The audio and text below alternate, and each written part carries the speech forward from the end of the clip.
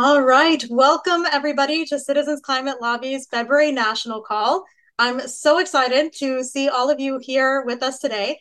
Please share where you're calling in from and how many people are joining you in the Q&A. That's so that all of us will be able to see it. While you're there, go ahead and share your proudest accomplishment from last month so we can celebrate with you. We'll read a few of these out loud, so don't be shy.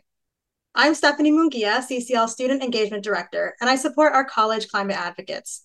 I'm calling in today from Miami, Florida, and I'm so honored to be hosting this call today, exploring and celebrating our special approach to transformational advocacy.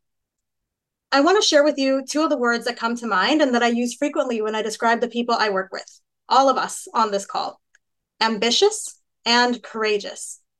In honor of our guest today, I want to share a passage from his book that called these to mind as I read it. I invite all of you to let your hearts and minds be filled with the stories that arise for you as I share this quote. If you're involved in actions designed to generate change on a grand scale, it would be strange if you didn't feel some doubt. If people's insecurities and doubts aren't showing up, then volunteers and staff are probably not being challenged to move out of their comfort zones, to learn new skills, and evolve as more effective agents of change. I firmly believe that if discomfort arises while in the pursuit of a compelling vision, then it's usually a good sign. It indicates that you're probably on the path to progress. Fittingly, this passage is sandwiched between stories of overcoming discomfort in pursuit of a greater vision from both our founder, Marshall Saunders, and our former executive director, Madeline Pera. I'm sure you all had stories of your own journey as advocates come to mind as you listen to those words too. So I want to bring some of those stories into the room as best I can by sharing some of your highlights from the last month with you now. Please keep putting those into the Q&A so we can share those too. Our chapter in Naperville, Illinois, held an amazing postcarding party where they wrote 500 postcards to environmental voters. Volunteers in two of our New Jersey chapters had letters to the editor printed in the Washington Post on the same day, which is an incredible accomplishment. We have folks joining us from San Fernando Valley in California today, and they're sharing that their best accomplishment is filling out our 2024 action plan and locking down the date for their electrification fair this Earth Month, which is really exciting, and we can't wait to hear more about how that goes for you, Cody. The Northland chapter in Minnesota held a snowman protest with more than 100 mini snow people, and their protest was covered in the local newspaper. And not to be left behind, many of you have been hosting these protests. Thank you for that. They're always so cute, and I love seeing them on social media. So our Whitefish, Montana chapter and Ann Arbor and Mount Pleasant chapters in Michigan also held protests, did a great job with those. We saw some of those snowman protest photos in the video before the call, but if you want to see more, you can find them on our blog, and we'll make sure to put the link in the chat to the snowman protest photos and stories. We've got a few folks joining us from Raritan Valley in New Jersey. One of their chapter members had a letter to the editor published in the Washington Post. Wonderful. Amy, congratulations. The Delaware statewide chapter formed 3 new action teams last month. Wow. That is so amazing to see our volunteers self-organizing to do more and more climate advocacy and really contribute to addressing climate change. Linda DeLapp in New Jersey's Morristown chapter, another one that had an LTE published in the Washington Post. We've got Greg joining from my home chapter in CCL Miami, a Ground Zero chapter. Good to see you on here. This is just amazing. There are too many of these to share, but an amazing number of letters to the editor. 3 letters to the editor published in one day in Toronto. That is a huge accomplishment. Thank you all so much for sharing those. I hope all of you will continue to read the chat and celebrate your peers all across the country and across the world for the great work they've done. I also want to add a few national highlights from the last few weeks. We surpassed our January goal of 10,000 messages to Congress about clean energy permitting reform. In fact, we smashed it. You sent 11,476 messages. Outstanding. The Prove It Act passed the Senate Environment and Public Works Committee. As a reminder, we've been supporting this bill since it was introduced last year. And then we did a special mobilization to call committee members before this vote. And it clearly helped. 2 more senators on the committee jumped on the bill as co-sponsors after we started calling. And then the bill passed with bipartisan support. It actually got 1 more Republican vote than expected. So we can really see our impact, and this bill is moving forward. We grew a lot internationally in January, so I'd like to take a moment to welcome some of our newest chapters that have held a chapter launch workshop or become active in the last month, all of them outside of the United States. Buea, the capital city of Cameroon, Juba, the capital city of South Sudan, Wakisco in Uganda, Dar es Salaam in Tanzania all had chapter launch workshops, and our chapters in Bucharest, Romania, and London, Canada, both are in the process of revitalizing. I know there are lots of other groups hosting group launches or revitalizing all across the country, including a special shout out to my friends in Tampa, Florida, St. Joseph, Michigan, and Galveston, Texas. So keep up the great work and bringing more people into the movement. Finally, one last big highlight. We were looking at our volunteer numbers at the start of the month and realized we currently have more CCLers active and working in our chapters across the country than ever before. So despite all of these great wins that we've just celebrated together, unfortunately, a 2021 poll of over 2,000 young people aged 18 to 29 conducted by the Harvard University Kennedy School's Institute of Politics paints a pretty bleak picture. The poll found that 52% of young people in the United States believe that the country's democracy is either in trouble or a failed democracy. Only 7% said that democracy in the United States is healthy. Now, this is the age group I work with and the age group to which I belong. It's troubling, it's understandable, relatable, but also, as we'll hear from our guest today, fixable. So I'm so excited to be joined today by Sam Daley-Harris. In July 2007, CCL founder Marshall Saunders asked Sam to coach him on starting the first CCL chapters. Sam continued to coach CCL leaders over the next 7 years. He also founded the Anti-Poverty Lobby Results in 1980, co-founded the Microcredit Summit campaign in 1995, and most recently founded Civic Courage in 2012. The completely revised and updated edition of Sam's book, Reclaiming Our Democracy, Every Citizen's Guide to Transformational Advocacy, was just released on January 9th, 2024. Now, the book is equal parts vulnerable biography, roadmap to effective advocacy, and inspirational call to action. So Sam, thank you so much for all that you have done to help thousands of people reclaim their power and for joining us today. I also want to say an extra special thank you for this book. When I found out that I was going to be interviewing you, I was initially just astounded. I just thought this is such an incredible opportunity. Then I found out we'd be talking about your new book, and I said, oh gosh, I've got 2 weeks to read a book. How is this going to work? But it was actually a complete joy to read and so helpful. And it was especially special. I know Ricky's got a photo he can put on the screen for us to see you in the midst of your book tour. So I know you're exceptionally busy, but thank you so much for spending a few hours with CCL volunteers and results volunteers in Miami last weekend. It was a pleasure to hear you talk about your book and to be in that room and see the impact of your words. Thank you. I'm excited to be here. I have to warn you, my wife says that when I get excited, I start jumping when I'm seated. So you may see me jumping in just a moment. We would love to see it, Sam. Bring that excitement, definitely. Now, you mentioned in the preface that you want your book to be a, quote, beacon of hope and possibility for people who feel brokenhearted and overwhelmed by the headlines they read. And you first wrote this book in 1994, but you revised and re-released it because the challenges our democracies face have worsened, as has the depth of our discouragement. Can you tell us the main message of your book and why it's so important for people to hear that message today?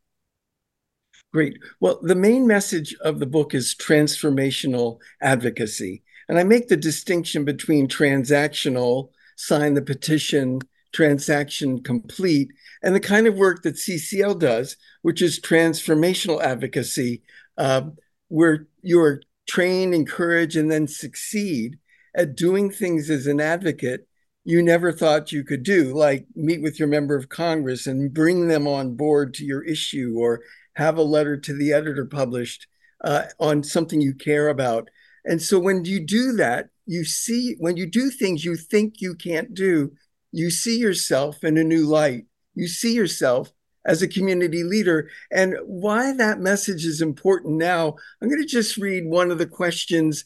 I was interviewed last month on 1A at NPR, and this was the second question that Todd Zwillich asked. And this is why this is so important. He said, I'm going to read it. He said, the passive nature of our politics now, you can feel beat down by it. I mean, this is my career. and I feel beat down by it. It's much more of an effort for me. I don't participate the same way others do because I'm a political journalist, but I do have to pay attention. It's a grind. It's a grind, Sam. I mean, you know that. What am I feeling? What's the way out of that? I'm not an activist, but you know what I'm saying. That's why the message is so important for people to hear today. Absolutely. And I think it's a good reminder, as I shared those numbers right at the top about how young folks especially are feeling about our democracies. That feeling is really widespread. It's not just young people. Many of us are feeling frustrated, and that's why we exist, to enable those breakthroughs in personal power, as you explained, Sam. Now, there's an idea mentioned a few times in your book, which is about the fear people have of making big asks. And I think this is a really big part of how we enable those breakthroughs. But can you talk about what it means to give volunteers a big ask and why it's so important? Well, let me talk about briefly what is exacerbated by that.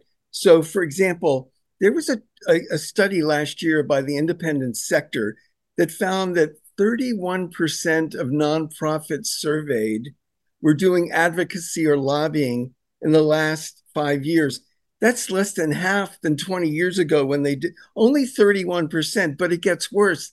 The Congressional Management Foundation asked advocacy experts, professionals, what their main form of advocacy was. And they said 79% said an online email letter was their main form of advocacy, but only 3% of congressional staff said that made a big difference. So we're mostly not getting advocacy from nonprofits. And so many of the ones who do want these online letters kind of thing, you just sign here and put your zip code in. And only 3% of congressional staff says that makes a big difference. And so that all happens because most nonprofits and most nonprofit staff are afraid of making big asks of volunteers. So, they're standing in front of 20 people to start maybe a chapter, and they say, well, if I ask for too much, no one will say yes. So they make this little tiny puny ask, and then people do these sort of puny things and nothing big changes. So, I know that Ellie's working with several cohorts on relaunching and starting new chapters. And, they're making asks like commit to being on this monthly webinar. I know other groups that start with a 4-part new group training. That's a big ask. If people show up and get the training they need, it makes a difference.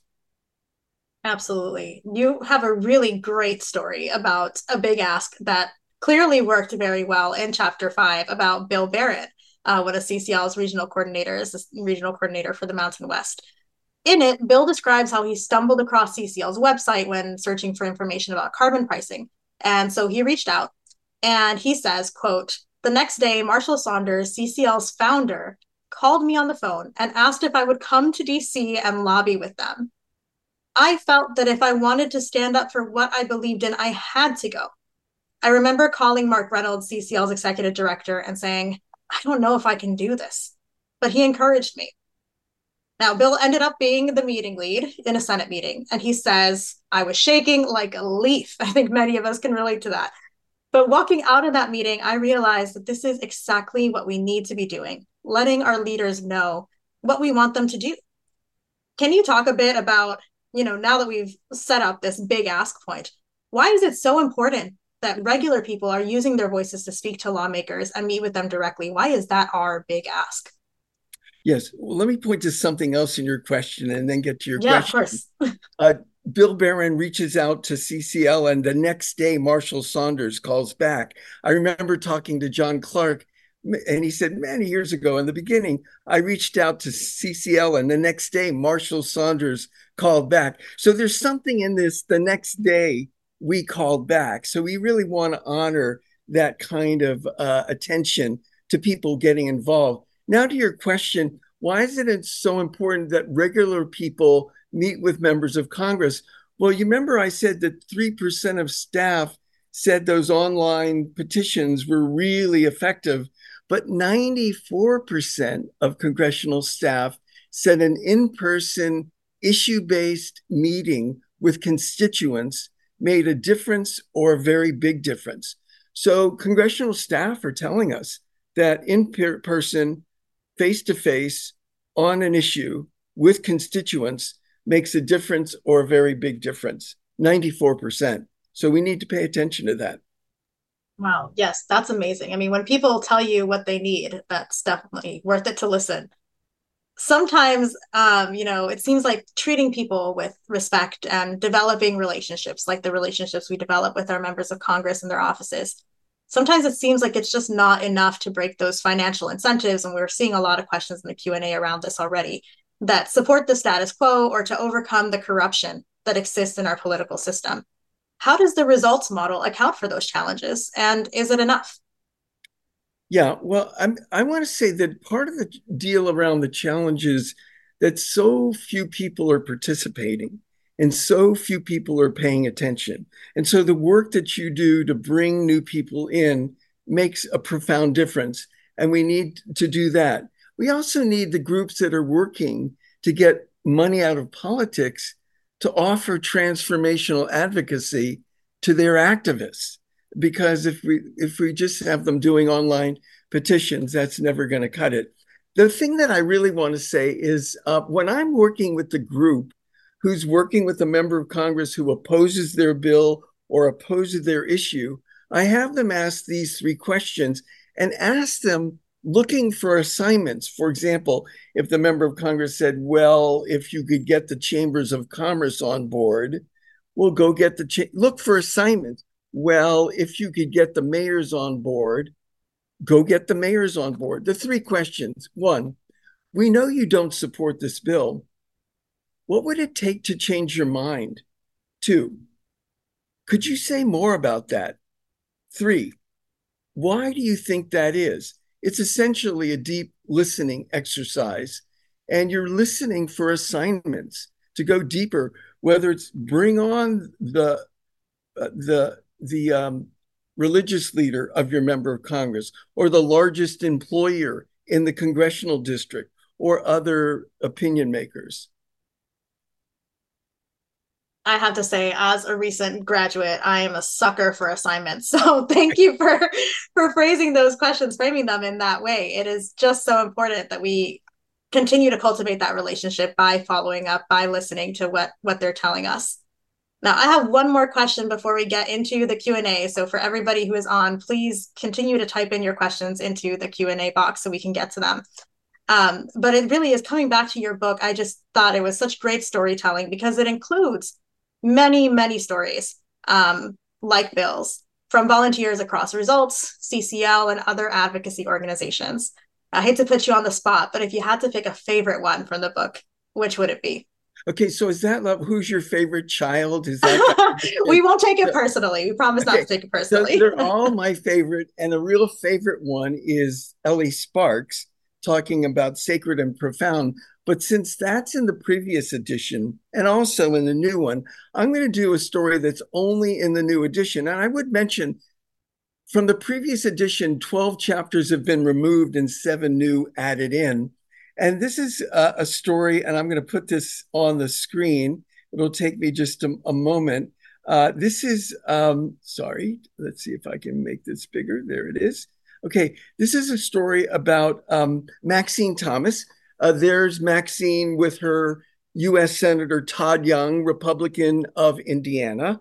And Maxine is a woman, I always say she's amazing, but we're all amazing if we find the right coaching and training. Maxine is amazing. She has a lived experience of poverty, and she joined a group called Circles for people motivated to move out of poverty. And her group discovered that they had a story to tell, and they looked around for a group that could help them tell their story. And she found Results, and she eventually got a scholarship to a Results conference in DC and borrowed luggage to go to the conference. And she goes to the conference, and the night before the Hill visit, she learns that the earned income tax credit was going to expire. And the earned income tax credit is for working low-income families. And at tax time in 2020, a family would typically get $3,100 in a refund. I'm going to read what Maxine says after her first ever meeting with a member of Congress. The first congressional meeting on Lobby Day was with Senator Dan Coates and brought new ahas. He was there for the entire meeting. I can still feel it. I was a ball of emotions. It felt like an out of body experience.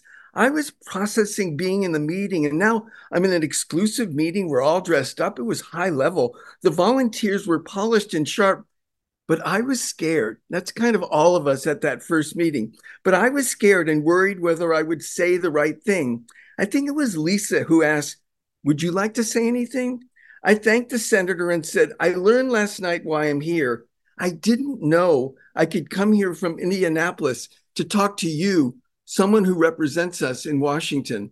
I can't imagine what will happen if the EITC is taken away from families like mine.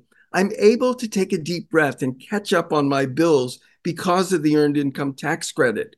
I look forward to tax time because that's the only time I can handle my financial burden. I like to take my kids to the mall to buy shoes without worrying if it'll take away from other bills." She goes on, and at the end of the day, she says, "I was euphoric. I was on this high, and I felt like I was part of something revolutionary. I was euphoric. I was on a high, and I felt I was part of something revolutionary." That is transformational advocacy. And stories like that. In the previous edition, there was one chapter on CCL. Now there are three on CCL. I like to think that's because of the hard work we've all been doing to Exactly. deliver more of those moments. Thank you so much, Sam. I'm going to turn it over to Flannery to help us bring some of these audience questions into the space. All right, so I think we've got time for at least two of them. So our first most upvoted question is from John, asking, what do you think about the structural problems with our democracy, such as gerrymandering and voter suppression? Can we reclaim our democracy without addressing these structural problems? Yeah.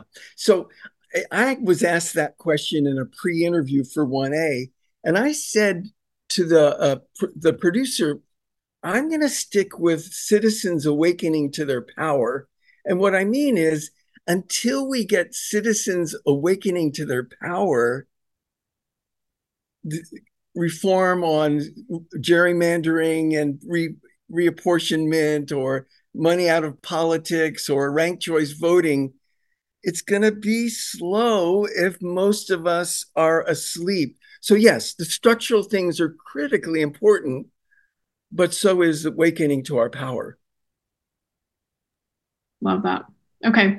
And our last question, I'm going to sort of combine three of them. People are asking in the same theme here. So you mentioned what makes a big difference to members of Congress or to their staff, what gets on their radar. So people are wondering, I know, of course, you mentioned that meeting in person really gets their attention. Are there other things that make a big difference? And how does, for those in-person meetings, does a Zoom meeting count the same as an in-person meeting? And if you're struggling to get that in-person meeting, what else can you do, or what else can make an impact on those Okay, offices? great. A lot of questions here. So, yeah, the more you can get people who have the members of Congress's ear on board. Again, who's the biggest employer in the district? Who is the mayor of the largest cities in the district? Who is a religious leader in the district that they might pay attention to? So those kinds of things are really important. Yeah, face to face on Zoom is really matters. On what if I can't get the meeting? So let me give a couple of tools. One of the things I urge people to do is go on their website, on their news releases, and find a news release about something they've done they're excited about and you're excited about, and write letters to the editor thanking them for that thing and hoping they bring that same commitment and leadership to your issue. And so, and in a kind of public but positive strokes kind of way, saying, "Oh boy, these people, it's not those seven, they're talking to the whole community and talk to the whole community in a very positive way on specifics that they love, and you want to bring them over to something that you love. Did I miss something in those questions? That's it. You got Okay. it. Um, Right. and I'm going to hand it back to Stephanie now. Great. Thank you, Flannery, and thank you all for the questions. Clearly, this is a topic many of us are passionate about, concerned about. So thank you for fielding those questions, Sam. I want to just end this with a quote from the afterword, which we're showing on the slide here so everyone can follow along, that I particularly resonated with it. I had to stop and reread it about 3 times when I first came across it. And you say, engaging in transformational advocacy is a tall order, but what is at stake is the quality of life on this planet and perhaps life itself. There are two competing visions of who we are as people and our ability to change the world for the better. One sees individuals as timid, inadequate, inconsequential, just not up to the job. The other sees people as inherently strong, committed, brave, visionary, audacious, and heroic, capable of much more than we imagine. How do you see people? How do you see yourself? Thank you again, Sam, for putting this question to us, for being here today and reminding us to see ourselves as the committed, capable climate heroes we really are. Great. Thanks so much. And folks should go to reclaimingourdemocracy.org to find out how they can participate in other ways. Thank you. Absolutely. Thank you, Sam. Now it's my pleasure to invite Tony Cerna, Vice President of Organizational Strategy for CCL, to the Zoom stage for an update on our elections work and how exactly we might go about reclaiming our democracy this year. So Tony, back over to you. Great. Thank you, Stephanie. One of the best things about my job at CCL is that I get to scan the horizon looking for opportunities for us to make a big impact and then focus my attention on bringing those opportunities to all of you.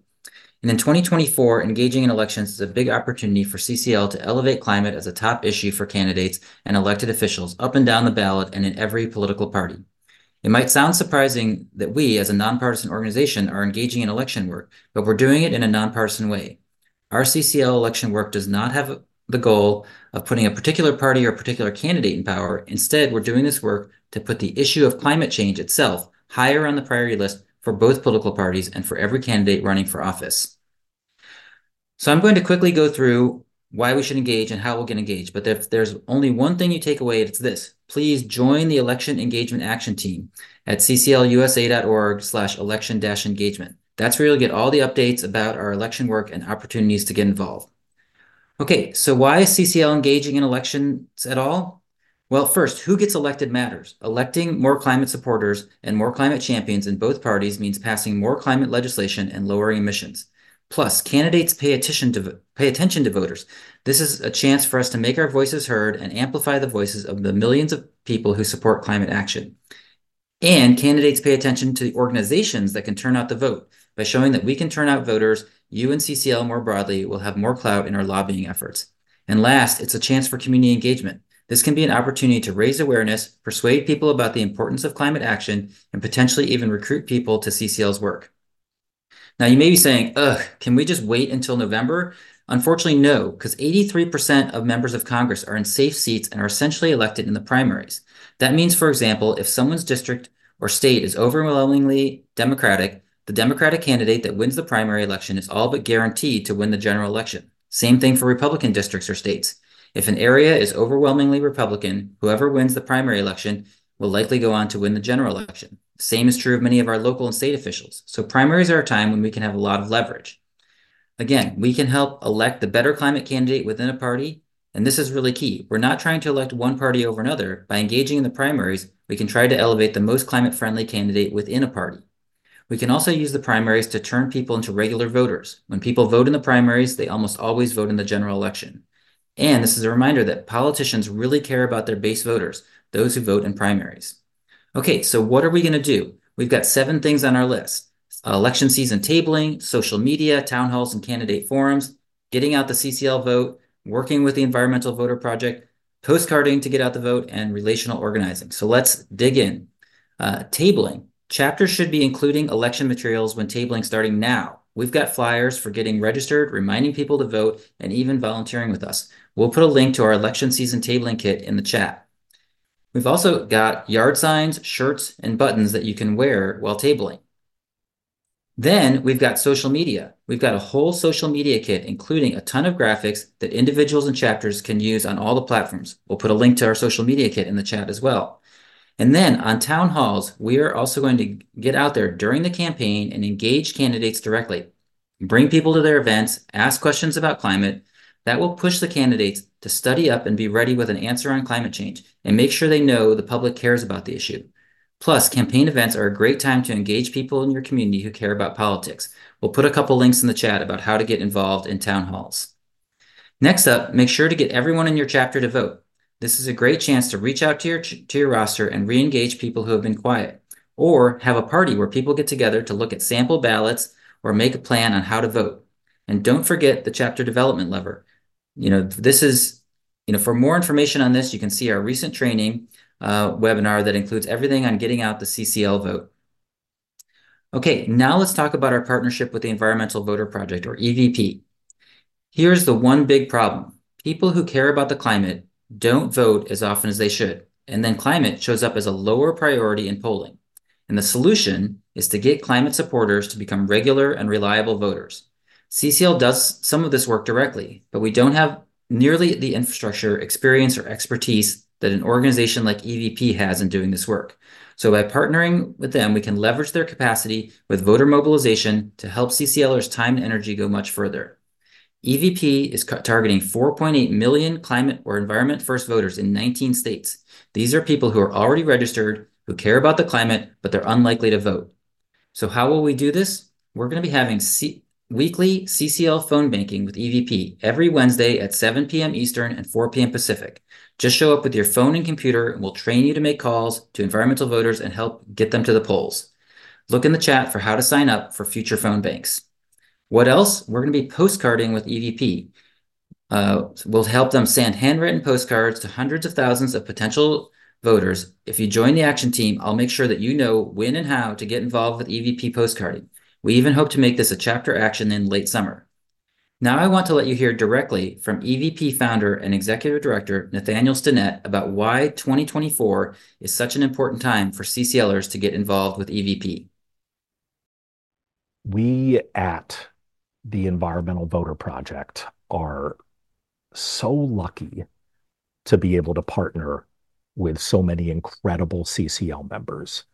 And as we begin 2024, I'd like you to consider the following. One, as CCL members, you care deeply about the climate crisis, and you recognize why it's so important to build political will for climate solutions. This is what CCL is about, right? Two, this year, 2024, this year may be the single biggest inflection point ever for building that political will for climate solutions. So this is a crucially important moment in time for you and for us. Three, we at the Environmental Voter Project have an additional way to achieve it, in addition to your great work at CCL. As I just said to you, EVP has identified 4.8 million low-propensity climate-first voters across 19 states, and will have easy, weekly opportunities for you to volunteer with other CCL members to turn these non-voters into brand new climate voters. These are easy, nonpartisan, proven scripts that you'll be using. And finally, time is of the essence. Every winter and spring primary election is a golden opportunity to start talking with these voters. So please consider this your invitation to join us. This is your opportunity to make a difference in 2024. And I want to thank you ahead of time for being part of this work. It's such an honor to work with you. And I can't wait to see you on the phone banks this year. Now, if that wasn't inspiring enough, I want you to hear from a CCLer who's been volunteering with EVP for years, Craig Preston, one of CCL's California state coordinators and a leader of CCL's National Conservative Outreach Action Team. Craig, I'd love to hear about your history with EVP and why you're so inspired by their work. Great. Thank you, Tony. Glad to be with you all. I joined EVP a few years ago.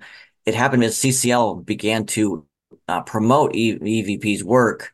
I was inspired by seeing how we need partnerships. I've been in CCL over 10 years, but there's a lot of work to do, and some people already have an infrastructure. So I started volunteering on phone banks, but then I started to see CCLers that are busy people. There's a saying, if you want to get something done, find busy people.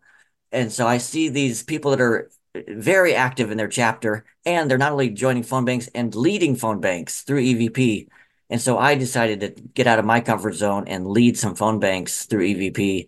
What a joy. I found as I would then contribute that way, learn some new skills, how to run a Zoom meeting like we're on right now, and that we could get people from around the country to make such a big difference in strategic places where these climate friendly voters that just don't have a propensity for voting yet just need a little push. And it was such an easy phone call to make. Loved it that we're calling with our CCL values to say thank you. We say thank you for being a registered voter. And by the way, did you know Tuesday is an election? Do you need any help to get to the polls and any information? And it was such an easy phone call to make.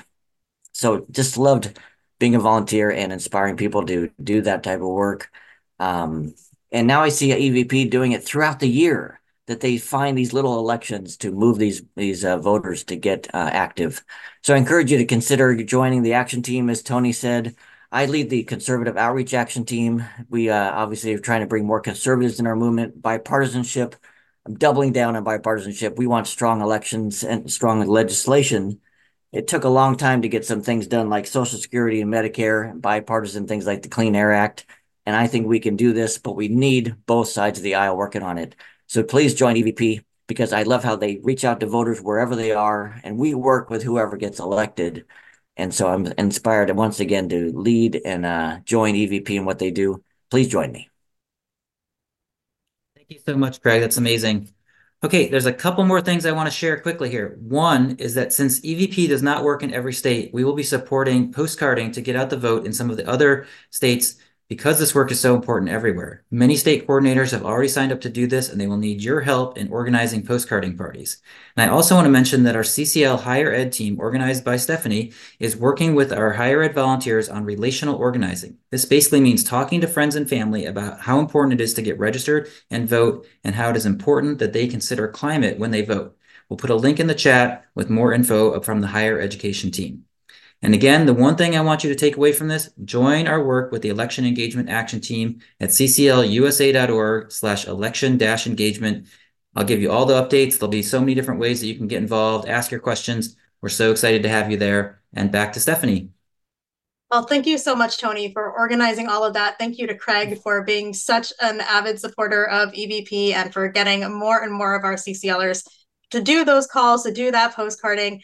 I'm just so thrilled that we're all focusing on elections this year, and really excited about the higher ed partnership with our National Youth Action Team to really get out the youth climate vote, as that's going to be so important. So let's look at what's ahead of us in this month of February. Let's take a look at some of those key actions you can start taking. Before we jump into the action sheet, I want to share that and amplify that it is Black History Month. Now, this is a time to honor and celebrate Black leaders, educators, and change makers, both past and present. Now, we celebrate Black History Month as a space of learning, reflection, and continuous support of Black culture, contributions, and leadership locally and globally. Take some time today to learn about the rich and dynamic history, and go out and support your local Black businesses and leaders this month. You can follow CCL_inclusion on Instagram for more information on all things inclusion here, and consider joining the Diversity and Inclusion Action Team's next meeting on February 26th. I want to say an extra special thank you to Minerve Jean and our inclusion team and the Climate and Culture Action Team for your leadership in building a more inclusive climate movement, not just during Black History Month, but all year round. So let's dive into the action sheet. Now, your members of Congress will be working in their district or state offices during the last week of March and the first week of April. So go ahead and start planning now to visit the office with some sort of drop-off to show your MOCs that there is strong support for climate policies in your district or state. If you're struggling for some ideas of what you might drop, here are a few. You might bring a bunch of signed constituent letters, or a thank you card, or a photo signed by your chapter members. If you've been gathering constituent letters about the Energy Innovation and Carbon Dividend Act, Or if you've written some at your chapter meetings, this is the perfect time to swing by that local office, drop those off, and show them that Carbon Fee and Dividend has lots of local fans.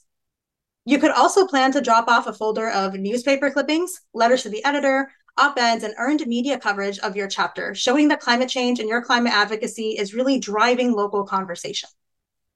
You could bring a summary of support from community leaders or a creative idea of your own, such as home-baked goods, kids' drawings, or postcards. They really love that, showing that climate change and your climate advocacy is driving more of that local conversation once again. And all of these ideas and more are on the February action sheet, so you can start planning to make that March drop-off a success. As we just heard from Tony, this is a great time to help get voters out for the primary elections. There are election engagement opportunities available with the upcoming primaries that are going to help us push climate change higher on the priority list for everybody running for office, Republican and Democrat alike. The action sheet has all sorts of supportive links and information to help you get started, as well as an election season social media toolkit. So definitely take advantage of all of those resources. And if you really want to dive in, join that election engagement action team. And finally, write to Congress to help preserve the climate funding in the Farm Bill. In 2022, the Inflation Reduction Act allocated $20 billion to climate-smart farming and forestry. When Congress works on the Farm Bill this year, they could lock in that funding. But early negotiations show that these funds may actually be in jeopardy of getting reallocated elsewhere. So this month, please send a quick email to your members of Congress asking them to protect that climate funding in the Farm Bill. Our February action sheet has a link to our action tool, as well as talking points you can practice so you're comfortable with these topics. And last but certainly not least, don't forget that our Conservative Climate Leadership Conference and Lobby Day is currently accepting applications. It is coming up so quick. It's going to be March 19th through the 20th in Washington, D.C. So if you are one of our Right of Center volunteers, or you know someone in your network who is Right of Center and would be interested in this event, please apply or share the link. Now that brings us to the end of our action sheet. As you can see, there are lots of ways to step up in your climate advocacy. I like to say that climate advocates are made, not born. So go out there and keep building up your skill sets to be stronger climate advocates this February. Thank you all. Gracias a todos for joining us and for inspiring each other to aim higher and believe we can do the impossible to create a livable future for all of us. Thank you for listening to this episode of Citizens Climate Lobby's training program. You can tune into more episodes anywhere podcasts are available. Inspired by what you heard today? Join Citizens Climate Lobby to advocate for bipartisan climate solutions. Go to community.citizensclimate.org to find more trainings, resources, your local chapter, national action teams, discussion forums, and more. Be sure to like our Facebook page and follow us on Twitter and Instagram @CitizensClimate. We also invite all of our listeners to subscribe to our YouTube channel for more inspiration. And together, we are creating the political will for a livable world.